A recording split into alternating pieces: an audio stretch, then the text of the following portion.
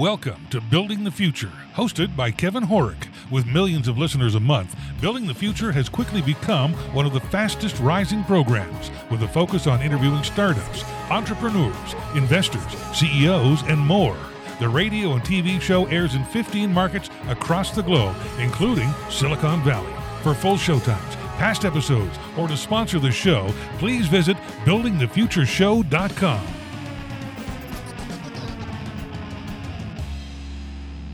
The show is a proud media partner for the 11th Annual Media Excellence Awards, which are produced by Access Entertainment in Los Angeles, California.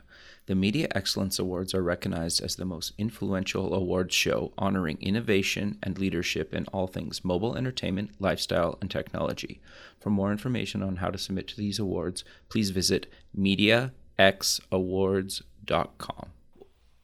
Welcome back to the show. Today we have Amanda Watson. She's the founder at StyleForIt.com. Amanda, welcome to the show.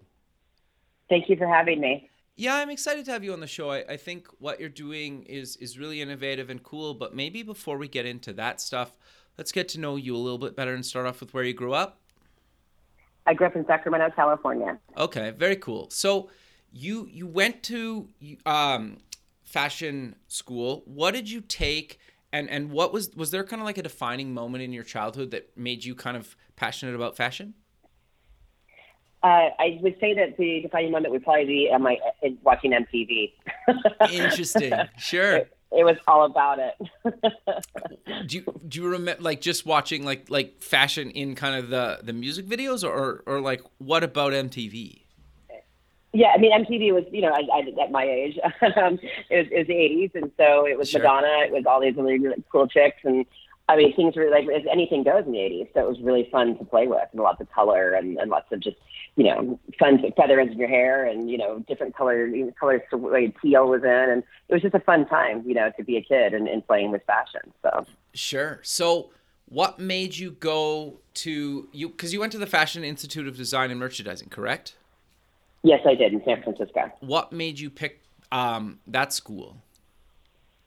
Well, number one, mostly because it's close to home, Sure. so I wouldn't be too far away from my family in Sacramento. Right. Growing up, going to San Francisco, I had family there at the time, so and still do actually. But I thought it was a great program. I thought it was, it was a 2-year program, which was easier in my mind to sort of wrap my head around than Right. a 4-year program, so I could get right to work.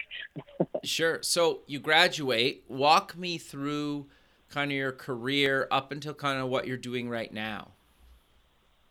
I was fortunate enough to get a corporate position with Macy's West at the time, and worked in 3 different positions there. One was a bridal registry coordinator position, which may not sound as glamorous and not very fashiony, but it was the first step into becoming an assistant buyer. Sure. In women's sportswear. And then from there, I worked in the fashion office for 2 years. Okay. Yes. And then I left Macy's West for Donna Karan and managed their men's program on the West Coast. Okay, interesting. That was probably a way different experience. Yeah, yes, it was a lot of travel, and I liked that idea at the time. So I wanted to get out of the office because I felt like I was too young to be stuck in an office. And actually, going back, I probably would never have left, but that's another story. Sure. Interesting. But I wanted to be traveling up and down the coast and going to New York, and that's what that job provided me. So they had the DKNY men's launch. It became a much bigger brand than it was initially. So they needed someone to manage the businesses up and down the West Coast, and that's what I did. Interesting, because that brand was huge, right? Like that brand just kind of blew up. So you probably got to see it kind of from its infancy into being this kind of huge brand. Well, it was just men's.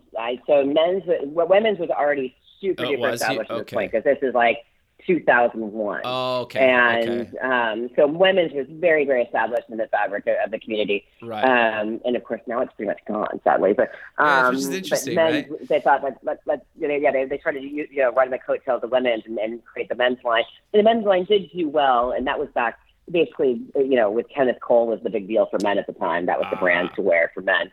But so DKNY was trying to ride that wave, and so I was just with men. So actually, one of my best friends, and still one of my best friends, was doing the DKNY women's business and doing the same job. So that's how I got the job. Interesting. Okay. Very cool. So walk me through how you decided to kind of come up with Style For It, and what exactly is it? Okay, so it's twofold. One of it's part of it the idea came from my professional career, and the other part of it came personally. I've always grown up being a girl over a size 12 and up. Okay. And I've always been a girl that would wear things once or twice and then decide I don't like it anymore because I'm finicky. And so it's like, well, where do I sell this to? Because growing up with Crossroads, trading company being a big thing here in Northern California, you could sell if you're under a size 12. You could sell all your clothes. But if anything above that, you're kind of stuck with it and no one's really doing anything about it. So I would just keep things or I would donate them. And then at some point I was just keep holding on to things. And then professionally, 4 years ago, I started with a company called Gigi, and it's a big deal in the plus size community. It's a dress company, and they make beautiful dresses, wedding, casual dresses at a higher price point.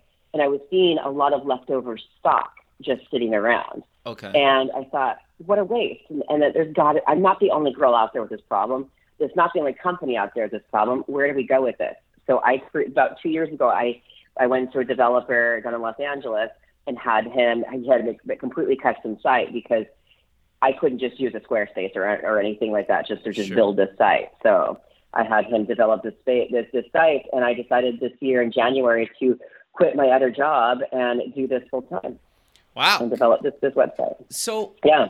So kind of before we dive a little bit deeper into kind of what you guys do, I'm a little bit curious. So you worked full time while you were building this Style For It, correct? Yes, Okay. I was doing a couple of different things with brands, like managing a small lingerie brand with using the Nordstrom account. So Okay, and then you self-funded Style For It? Did you raise some money? Oh yeah, my own money. Okay. No, it's now interesting. it's my husband's money. Got you. No, but it's cool. It's interesting because so many people say like, oh, you should quit your full-time job to do this. And like, I think like sometimes you need to, but sometimes you don't need to. It's like, it really, really depends on what you're trying to do and kind of your situation.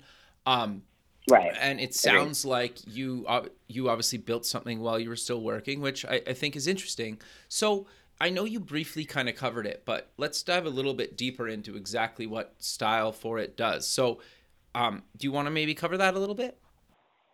Yes, I would. So we are really trying to get the word out with the community of girls over a size 12 is up to a size 32 even, because I saw a miss in that marketplace too when I was with the Gigi, with the 4Xs and above. So where we're trying to work on is getting people, and I have a ton of products that's on there now. I'm adding more products in a photo shoot tomorrow. I'm trying to get people to either a gal can post anywhere in the United States to post her own dress on the site. Okay. I approve the cost price point, and then it goes live, and then I take a 20% commission out of that. Gotcha. And then I will provide a label and all of the payment arrangements so everybody's happy. So the person who orders it, once they get the dress and they're happy with the product, I will pay out the seller at that point. Gotcha. Or if you're too busy of a girl, you can pack everything up into your own box or request a bag or box from me, and I will mail that to you. And you can go ahead and fill it on up with the approved brands that are on the list in the site. Okay. And I will go ahead and use it in my next photo shoot and put it on the site for you and take a 30% commission. Interesting. And again, handling all of the payment and the labels and everything. Okay, very cool. So this maybe sounds like a stupid question. You were kind of the first to market in this space. Is that fair to say? Yes, it is fair to say. In a nationwide capacity, there's a couple other gals out there doing it. The Plus Bus is a big deal in Los Angeles, and they literally have a bus of clothes that they go around town. And I think that's fantastic. But I really want to make this sort of virtual for everybody and make it a lot easier to sell. Well, sure. I think you're filling like a need, right? And which is great. So how does it kind of work? Like if so you quickly covered kind of people that are looking to sell kind of their stuff they have. But if I'm somebody that's looking for something, I just go to the website as well and I can shop and browse all these different kind of brands and clothing? Yes, you can. And we're also working on a component, the developer, and for now I'm going to have people email me. I want to get like a wish list going for people. Like if someone's looking for a specific bridal dress, I have like 2 or 3 dresses left in bridal. If they're looking for a bridal dress say for next March, and it's size 26, I can keep an eye out for that person. And then when something hits, then we can let them know, like, here's this dress, here's a photograph of it and the condition it's in. And if it's been altered, and then perhaps they'd be interested in purchasing it. So okay, so you kind of broker a bit sometimes. Yeah, I would be. Yeah, I'd like to get into that, because I think that's sort of the wave of where things are going. I mean, a lot of people may not want to get rid of something, but if they got the right price, they could. But I'd like to get people interested in the site, and I'd like to get people interested in reselling their garments, because I think there's a lot of waste in the business overall. So, well, sure, it'd be nice to move things along to other people. Sure. Well, I think everybody's kind of guilty of, there's probably stuff in everybody's closet that they haven't worn in years or decades, right? Like, right. No, okay. That's interesting. So walk me through a little bit of kind of your journey, because you said you've been doing this a couple of years now. What did you kind of initially launch with, and then how has it kind of evolved over the last couple of years? It was built out. The technical issues were great, were vast, because I had a developer that I know nothing of technology, to be honest with you. I know how to use the internet. But, got you, sure. So I was coming from a place of, this is what I want, go. Okay. And so a lot of the technical aspects were a bit of a miss for me in the beginning, because I honestly did not know what I'm doing, but I couldn't afford to hire anybody to help me to do that, because I had just enough to build the site. And so he helped me with that. But then apparently this is a thing in startups, the developer went by the wayside, and I didn't hear from him, and he did a bunch of things wrong. So there was that fun part of this. And then so I had to hire another developer, and then he made a lot of mistakes. And I actually had a friend pop in on a freebie basis who knew enough to be dangerous about technical writing and what he did, and she actually went back after him. So it was sort of interesting. But now I've got a great developer. Interesting. So that's why it's been such a slow startup, because I think I literally was like, I have a job. I am too frustrated to deal with this right now, and I would stop doing it. Interesting. If that makes any sense. No, I have 100%. Like 30 pieces. Yeah. Interesting. So how did you kind of push through that, though, and keep this thing going? Because I really, and I would read things. First I would read things in the trades, or, see what's going on out there. And I'm like, okay, now I've got to focus again, get back into it. And, this is something, and it's going to be something. And then it was like, I don't really want to work for anybody else anymore. And I had my own showroom at one point, and I was in my early to mid 30s. And okay. Like, I can do this again. I can build another business, but I want this to be big, Sure. I'd like to be able to be bought out at some point. No, fair. Yeah, I think that's every entrepreneur's dream, right? Yeah. No, that's great. That's great. So I'm for sale. Yeah, aren't we all? Yeah, exactly. So I guess, and like, I don't know how to phrase this. Correct me if I'm wrong, but like, why didn't somebody do this before you? I don't know. Right? And like, that's funny that you say that. Yeah. Because I thought of it too. I'm like, why isn't Lane Bryant thinking of this? Why isn't someone working for them? Why isn't someone working for Torrid thinking of this? Or Eloquy, or all these big plus size names, Winnie D. Why is no one else? I don't know. I think that they're so busy running a successful business that they don't need to worry about this, and they probably job out all of their items. I would like to work with someone like a smaller big one, like an Eloquy, and say, hey, I'd like to have enough finance to say, I will take your overruns. Got you.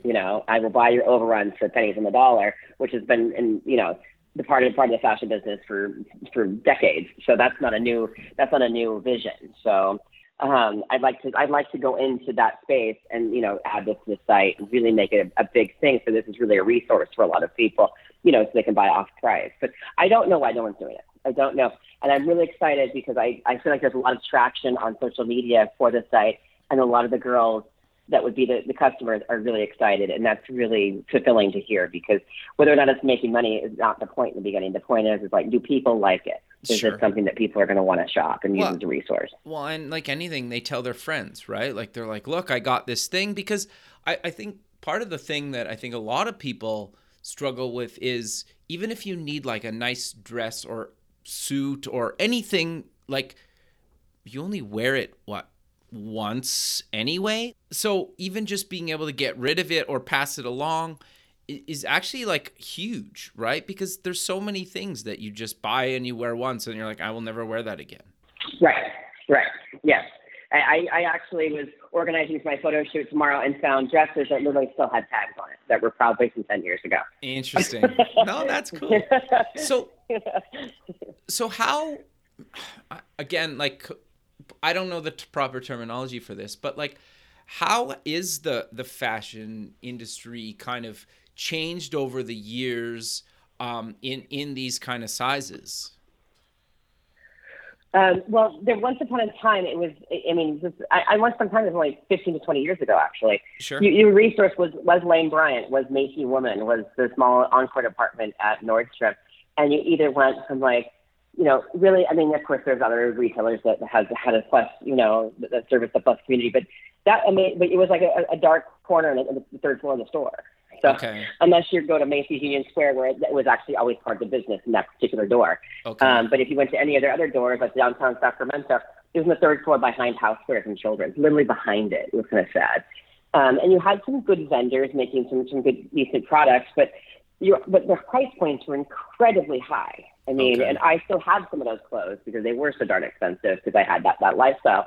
However, you either had the high-end Ellen Tracy, Dana Buckman, Jones New Yorks of the world, where you're averaging, you know, $200 to $500 for a suit, which is it's high-end for a lot of people, or you've got Lane Bryant at the time, which was kind of boxy and the you know, man-made fabric, you know, averaging $19 to $29 a piece, and kind of looked like it at the time. Granted, I'll tell you right now, they're doing a really good job. I think everything looks a lot better than they used to in the past. So nothing was really focused on that 20-something girl, 30-something girl who wanted to look modern but was a size 24. I see. You know, Okay. She was either for my mother or someone like lower end, unfortunately. I see. Yeah. You don't want to dress like your grandmother, right? Especially like your corporate job. Exactly. Yeah, I got you. So now I see it evolving and really focus on girls like, you know, in their teens, you know, and probably up to maybe mid-50s. I mean, unfortunately, anything older than that is, at least nowadays, that's serviced by something different. It's not your bread and butter anymore. So you've got like a 30-year, 30 years of a woman that you know that's being serviced now by different price points and different fabrications and different silhouettes. And I think that's really great. There's a lot of different things being made for girls over a size 14 and size 12. Interesting. And they're also offering bigger sizes. They're not stopping at 22s and 24s anymore. They're offering things to people that are up to a size 32 because there's that customer too that needs something nice and to look great and look modern in. So sure, I got you. So you said something interesting to me before we were kind of recording, kind of about seeing actual plus size models at New York Fashion Week. Do you want to kind of talk a bit more about that and why that's like such a huge deal? It's a big deal because it's now becoming the norm. Sure. Because they did a CurvyCon. There's a gal that throws CurvyCon twice a year. I'm actually hoping to participate in the Los Angeles one in 2019. And it's during Fashion Week. So she's got that going on in New York. But I was just noticing a picture, and it was of Rihanna, and I want to say the gal was Chrissy Metz because she had a blonde wig on, and they were like modeling together with the Hadid girls. Okay. I can't think of their names. I can picture their faces, but they're like major models, actually. You know. Sure. Bella Hadid and her sister, and then Rihanna. You know, the big girl on her own. And they're all sort of standing together, like doing a little photo shoot. And I'm like, that's great. Like, no one's like, oh, geez, here's the fat girl. You know what I mean? It's like they're like all looking cute, and everybody's dressed up and looks great, and it's not weird. It's not some girl in a muumuu. It's a plus size girl standing next to Rihanna's now sort of a normal size girl because she's gained a little weight, and these two skinny models. But everybody looks like they're having a great time. It doesn't look weird anymore. I don't know how to say that. Sure. Because in the past, it's always just like the token like chubby girl was there. Well, but now it looks like everybody's and like it's inclusion. I think that's really important.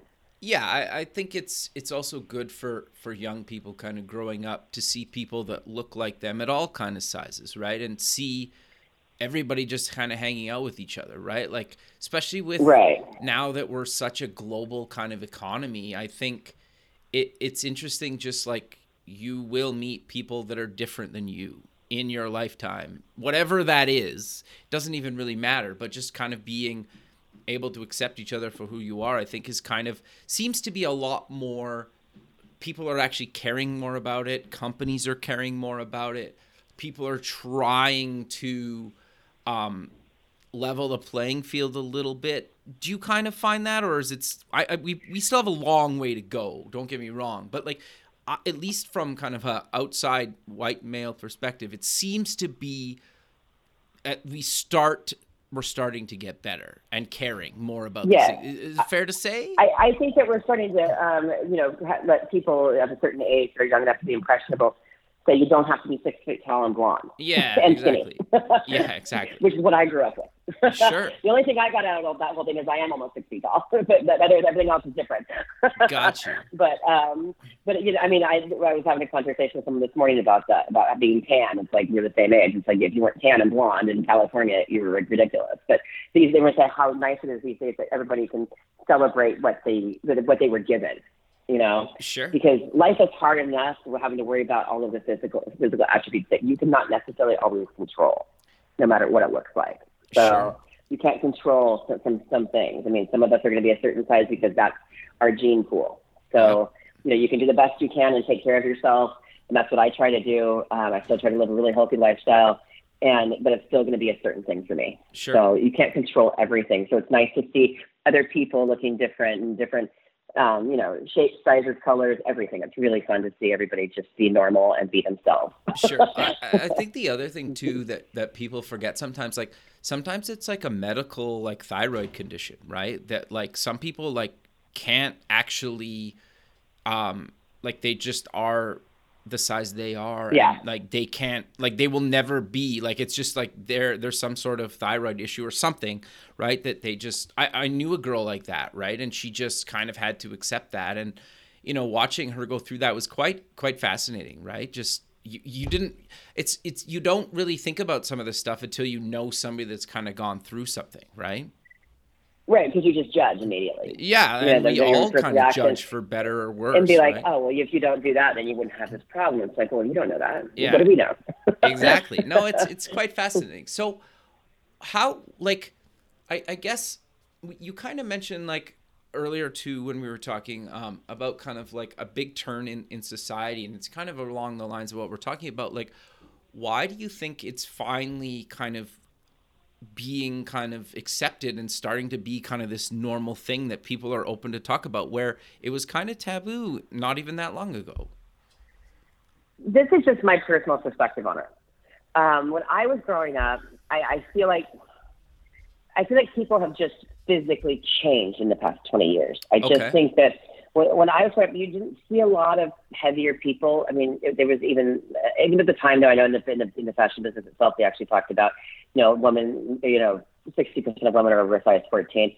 I don't know how accurate that is then and now, but that's still I think that still rings true. So it seems like there's some inaccuracy there, but now granted, maybe you didn't see it because I didn't see it on TV, but I mean, out in the real world, I didn't see it as much, but I feel like people are generally just getting bigger. That's what I think. I just think that, everybody's changed. I think what we eat has made the world different. I think that, the philosophies have changed. And so people just look different. I think, sadly, and I'm not judging, the kids these days, but I don't think that everybody goes out and hangs out. Like when I was a kid, you had to go to the creek and have fun and go to the park.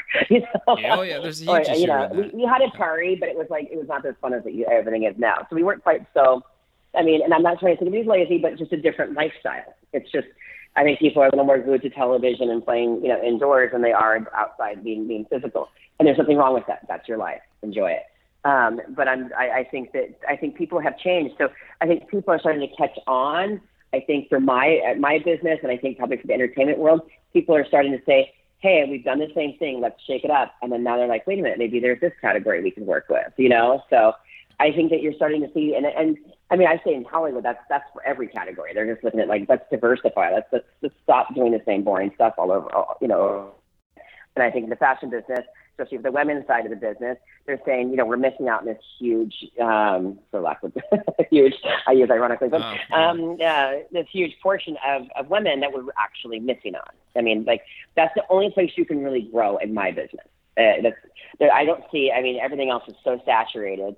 even if petite business is quite saturated. So Okay. I think that the plus business is where you can find it. Anyway, that's where I think that we can grow. So Sure. So where do you kind of see this going? Because you mentioned something earlier to me about kind of recycling. What does that kind of mean, and where do you kind of see all this stuff kind of going? Well, like I said, I'd like to see buying overruns from smaller companies to start and see what that looks like and see if that's a success. And I'd like to make sure that, we're not continually buying and hoarding things. I'd like to, and in some cases, some girls maybe out there like I was, where they're like holding on to things thinking, well, I only wore it once. It's still great. It's Michael Kors, maybe I can get rid of it somewhere or give it to someone else. Sure. And maybe just move that along. And then maybe one or two less things they'll still manufacture clothes, so I'm not going to say they're going to stop that, but that's one less thing that, you have to go out and buy at a store. You can order it online. I mean, I just feel like if we can sort of adjust our mindset, which I think that slowly we are in a lot of different things, and the sharing economy is, so less is more these days. So yes, that's a great piece. I can save a bunch of money, but then this gal only wore it once. So I think it's a great thing. So I don't have to go out and maybe less things will be made, because we all know that's the whole thing. In the world, there's too much. There's a gluttony of manufacturing in a lot of different products. So I'd like to see that if we all keep sharing, and even in the designer world, TheRealReal.com is doing really well with, sharing, moving along designer and, luxury pieces. So it would be nice to see things, repurposed for people. Sure. Thanks for listening to Building the Future. This show is heard by more than 1 million people monthly in over 15 markets worldwide, including Silicon Valley. Kevin Horick's guests are leading business owners, successful entrepreneurs, and merchandisers worldwide. Now, your brand has an opportunity to tap into this dedicated and active group of business people who are looking for places to invest and the right opportunities to support. Find out how you can get involved at buildingthefutureshow.com.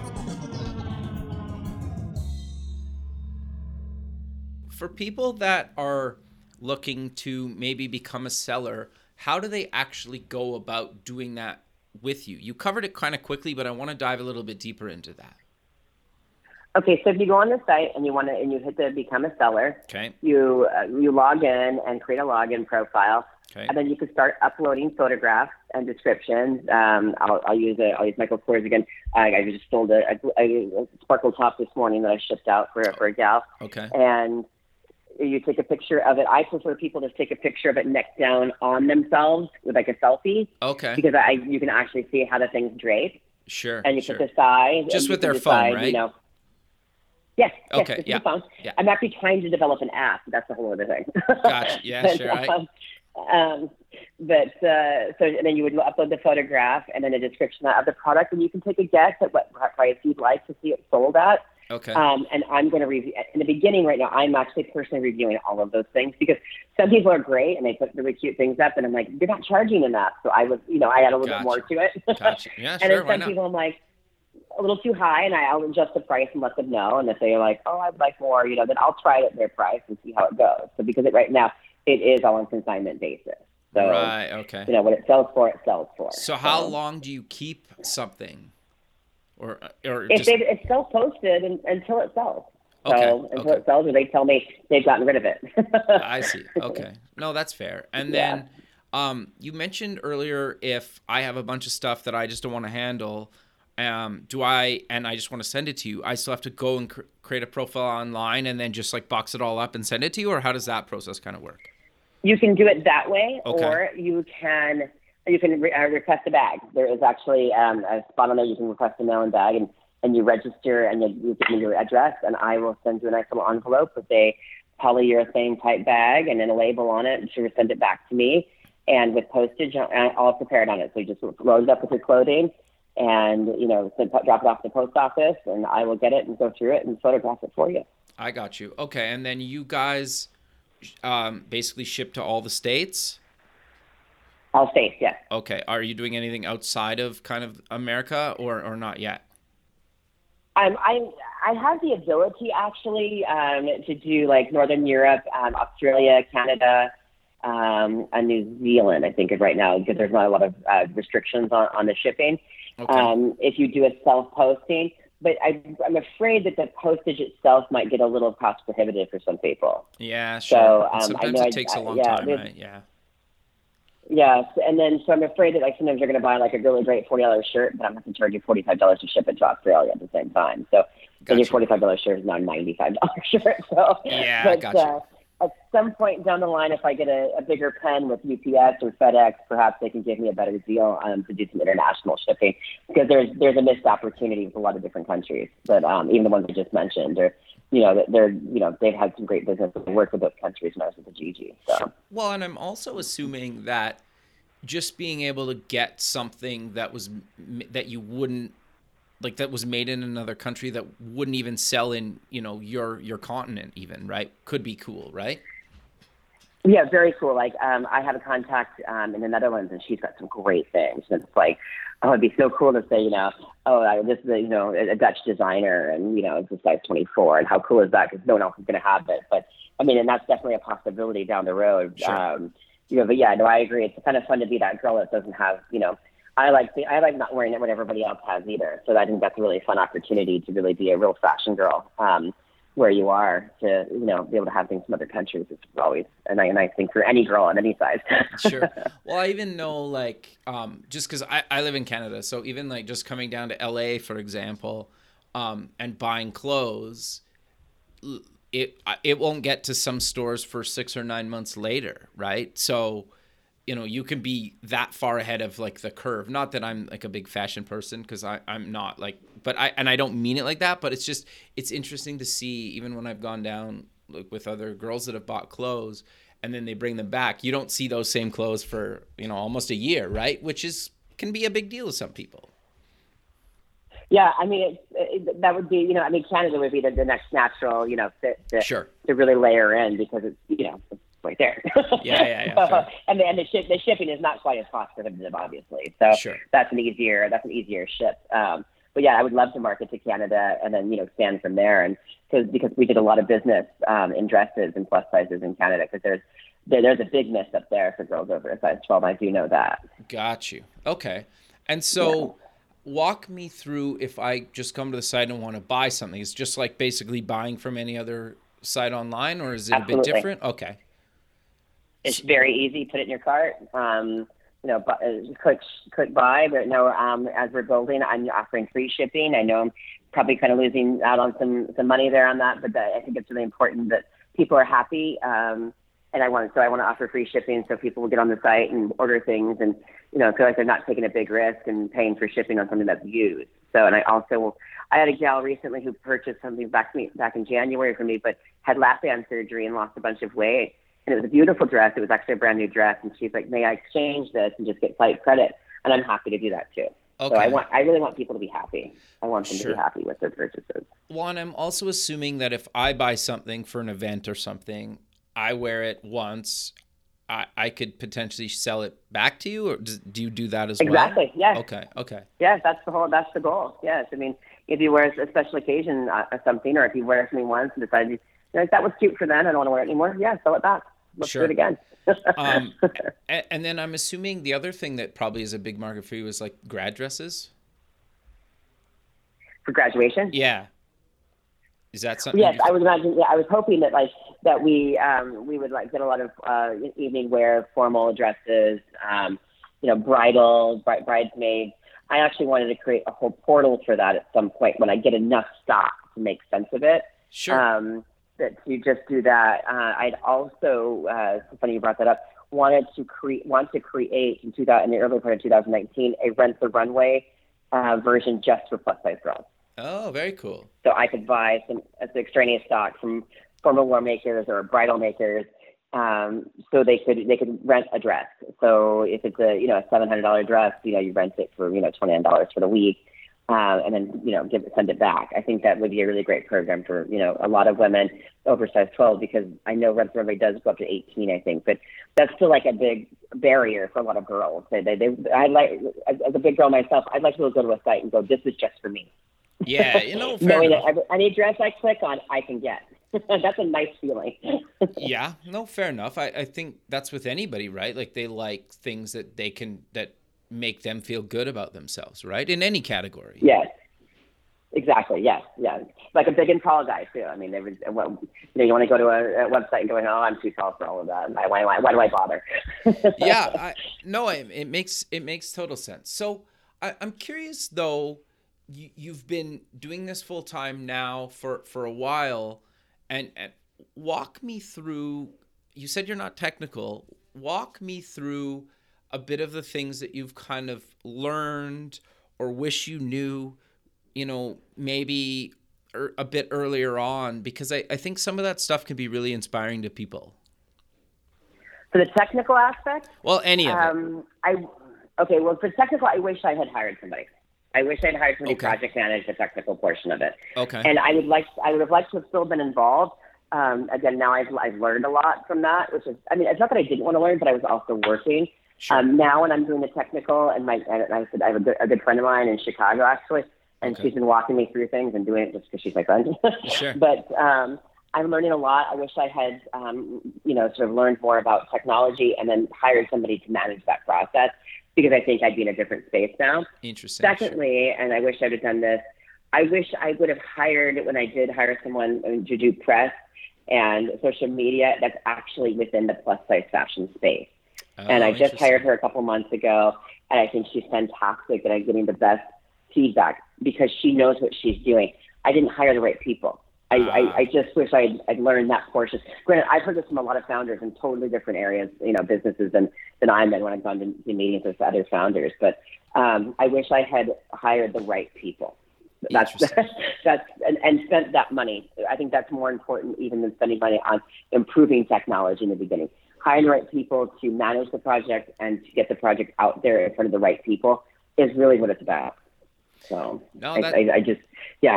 That's really good advice. No, I think that's really good advice, right? Because some people, I think, try to do too much on their own, or try to maybe spend less money where they should maybe spend more money and cut back somewhere else, right? Like, it's hard, right? It's really hard.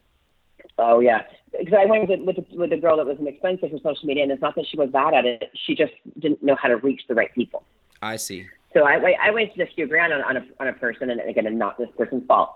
She did a good job of what she did, but she didn't know how to reach the right people. I should have vetted better, and I should have spent more money. Interesting. On the front end, and yeah. So it's like if you spend $1,000, you should have spent $3,000. You're better off spending the $3,000, because guess what? You're going to get what you need. Yeah, well, because you're going to end up spending $4,000 because you have to get somebody else. No reason. Yeah, fair enough. Exactly. Yeah, interesting. So is there any tips on what you found about how you actually vetted these people that seem to be, doing a good job for you now? I would say do a lot of research within the space that you're in, whatever you're doing. If it's healthcare, I mean, it's anything. Just really do the research, and then start. I was starting to write down names of people and seeing these names come up over and over again. And I'm like, okay, that's someone I should talk to. Okay. That's someone I should reach out to. These days, it's so easy to reach people. It's so easy. And if they don't want to talk to you, then fair enough. But I would start doing outreach to people that you keep seeing their names come up, or if they're doing something that you really think is fantastic. I think that's the way to meet people, and that's how I met the person I'm working with now, and then both the people I'm working with now on the tech side and on the press and social media side. Interesting. I think that's really good advice. So, walk me through what's kind of next for you. Like, you're obviously trying to grow this thing, but like are you actively just kind of reaching out to people online, or how are you trying to get kind of more inventory? So the woman I'm working with on the social media, she's actually doing a lot of outreach because she has the contact. Okay. So she's really doing a lot of the outreach for me, which is fantastic, and she's getting a lot of people. From a press standpoint, number one, and number two, a lot of boutiques. She's working this week. This project for her was to reach out to boutiques for overruns to see if they want to go ahead and post some of their products on my site, because it's not moving in their store, maybe they'll move on the site because they'll get more eyes on it. Yeah, because so that's the goal. The goal is on inventory. You're right. No, fair. But that's partly why I wanted to kind of have you on the show, right? Because you've been doing this a while. You started kind of doing this on the side. Now it's your full-time thing. So, talking about kind of your journey of this, and it is interesting because I think a lot of people think that you basically launch a company and you're going to start making a ton of money right out of the gate. And that very rarely happens, right? Like, it's a bit of a grind. Yeah, it's patience. Patience, yeah, patience, good. Yes. So walk me through kind of a bit of maybe a typical day for you. Like, you obviously get up in the morning. Do you walk me through kind of a bit of your day and what types of stuff do you do as kind of a founder of this? Well, after I walk the dog. Sure. No, I think that's good. Yeah, well, get out and move. Go get out and move for a minute. Move your body. So I think it's really important. Get some fresh air to start your perspective on the day and get caught up. The woman I'm working with is in New York. Obviously, on the West Coast. And my developer is actually in India, and it's fantastic. Actually, he's a great team. So we're always 12 hours, ahead or in front of each other. So I do a lot in the morning first thing because I'm getting caught up from the day before because overnight things have happened. Yeah, because they've been working, right? All night? Exactly. Yeah, so I give instruction the day before, and the next day I start working, which is why I work on Saturdays, too, and sometimes a Sunday. Yeah, sure. But I do a lot of catch-up, and then I think of ideas. I have an idea book that I keep, and it's if I hit this milestone, I can do this. If I get funding, because it's something else I'm working on, is getting funding. Okay. If I get funding, these are the dreams from the site. And then I do some customer service work and follow up with customers and people that have signed up for the newsletter and ask if there's anything that they're missing. And I think right now what's the good part about being small is that you can actually touch people. You can actually send an email as a founder and say, hey, I'd like to hear from you. And some of the girls will say some fun things to me. So that's really cool. That is I like that part. So you mentioned you're looking for funding. What exactly are you looking for in kind of a deal? Are you looking for some seed money, some venture funding? What are you kind of looking for? Seed money. Seed money to get some. It's at some point you really should stop spending your own money. At some point you're really going to say, okay, if it's going to go to the next level, you're going to need someone else to do it for you, and you don't want to step into your money too much because we're getting to the point where, I'm still going to do it, and I'm going to give it a time frame of my own money. Sure. But if I really want to take it to the next level, I'm going to need an investor. Yeah. Unless it completely takes off. And then if it takes off and I feel like that's important and I don't have an investor, then I'll just hire a couple people to help me. I have enough to do that. And then maybe you don't need an investor, but I feel like it would be better if you had an investor. I feel like there's different ways of working the funding differently if it's structured, but with someone else who's actually done this before. So it wouldn't be a lot of money, but it would be enough that I could pay for some really great marketing and start buying into clothes that I can put on the site. So if I want to buy some overruns or, some extras from some of the designers or some of the brands. Sure. No, that makes sense, right? Because I think you always hear, well, let's be honest, a lot of times you want an investor for their contacts too, right? Like, and if you get the right investor in that's done, a bunch of stuff in the space, they can really kind of blow the thing up, not overnight, but like in a very short period of time, right? So I get it. That's it makes what I'm looking at. I sent out a deck and I'm on AngelList to a few investors, and I do a monthly update. They may never respond to me. I don't know, but they may in November go, you know what? We like what you're doing, and we've invested in the ABC company that's also doing plus size fashion. We think this might work for us. Interesting. Let's invest in you and see where this goes. So that would be great. No, I think that's... But I'm optimistic. Sure. No, I think that's great, right? And have you tried to approach a bunch of kind of investors in the Valley? Because you're really close. Oh yeah, I'm in it. So yes, I've had a couple introductions to some guys that were. One wants to be in the space, but is not really. But I don't have enough traction for him right now, and so him and I are going to stay in touch. And we had a meeting, which was I was excited just to get a meeting because these guys are busy. They don't have time for a phone call, let alone a face to face. Yeah, fair enough. And you learn just from the meetings. You learn from the phone calls. I mean, again, going back to anybody that's a founder of anything, no matter what space you're in, getting a hold of venture capitalists, angel investors, any of them, seed funding. It's hard. That all by itself can be a full-time job. Yeah, no, fair enough. That's fair. That's the last half of my day, by the way, is working on funding. So the first half is really on the site. The second half of my day after lunch usually runs into like, let's look at funding. Let's do an update. Let's see if there's anybody new out there that I'm missing. LinkedIn, a bunch of people. I've done that. Fair enough.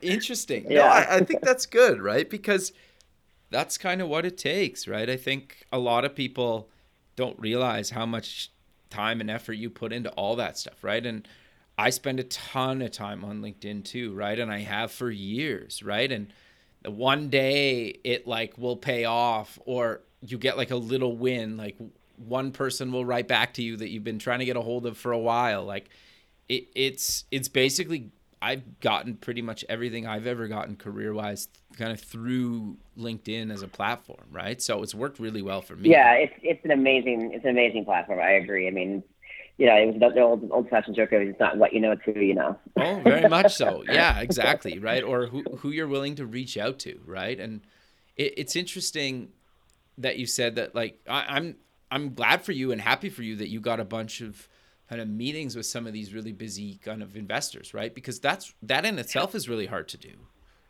Well, that was just one. But still, yes, I was, and that was an introduction from a friend of mine. So that was I said a professional friend, but still friends. I mean, sure. We do friendly things. But she made that introduction, and I was grateful for that because it took. I mean, that's a lot of trust on her part as well. So that you have to learn a lot of people because that's where you're going to get like the face-to-faces, or unless you have like some amazing idea that I just hope someone sees that it means. No, I think that's. And then I also know. Okay, go ahead. Sorry. Yeah, sorry. No, go ahead. I also know that from talking to, I talked to venture capitalists at other meetings, but they were already there. But my one-on-one, he said that most investors invest in the person and the team, and sure. not necessarily always in the idea. Yep, that's fair. Anyway, something I learned. No, I actually, I 100% believe that too, right? Because like, if you're passionate and you're driven and you basically are motivated to keep this thing going, you could basically start something, like you could start something new tomorrow and go after it, right? And some investors will keep funding that, right? Which is interesting. Yeah. Cool. Yeah. Well, Amanda, we're kind of coming to the end of the show. So let's close with mentioning where people can get more information about Style4It and any other links you want to mention. Visit Style4It.com. We are also on Facebook, and we are Style4It in SF on Instagram. And you can always hit me up with an email, which is info@Style4It.com. Perfect, Amanda. Well, I really appreciate you taking time out of your day to be on the show, and I look forward to keeping in touch with you, and have a good rest of your day. Thank you so much. I appreciate it too. You Thanks. too. Okay, bye. Okay, bye-bye. Thanks for listening. Please visit our website at buildingthefutureshow.com to join the free community, sign up for our newsletter, or to sponsor the show. The music is done by Electric Mantra. You can check him out at electricmantra.com and keep building the future.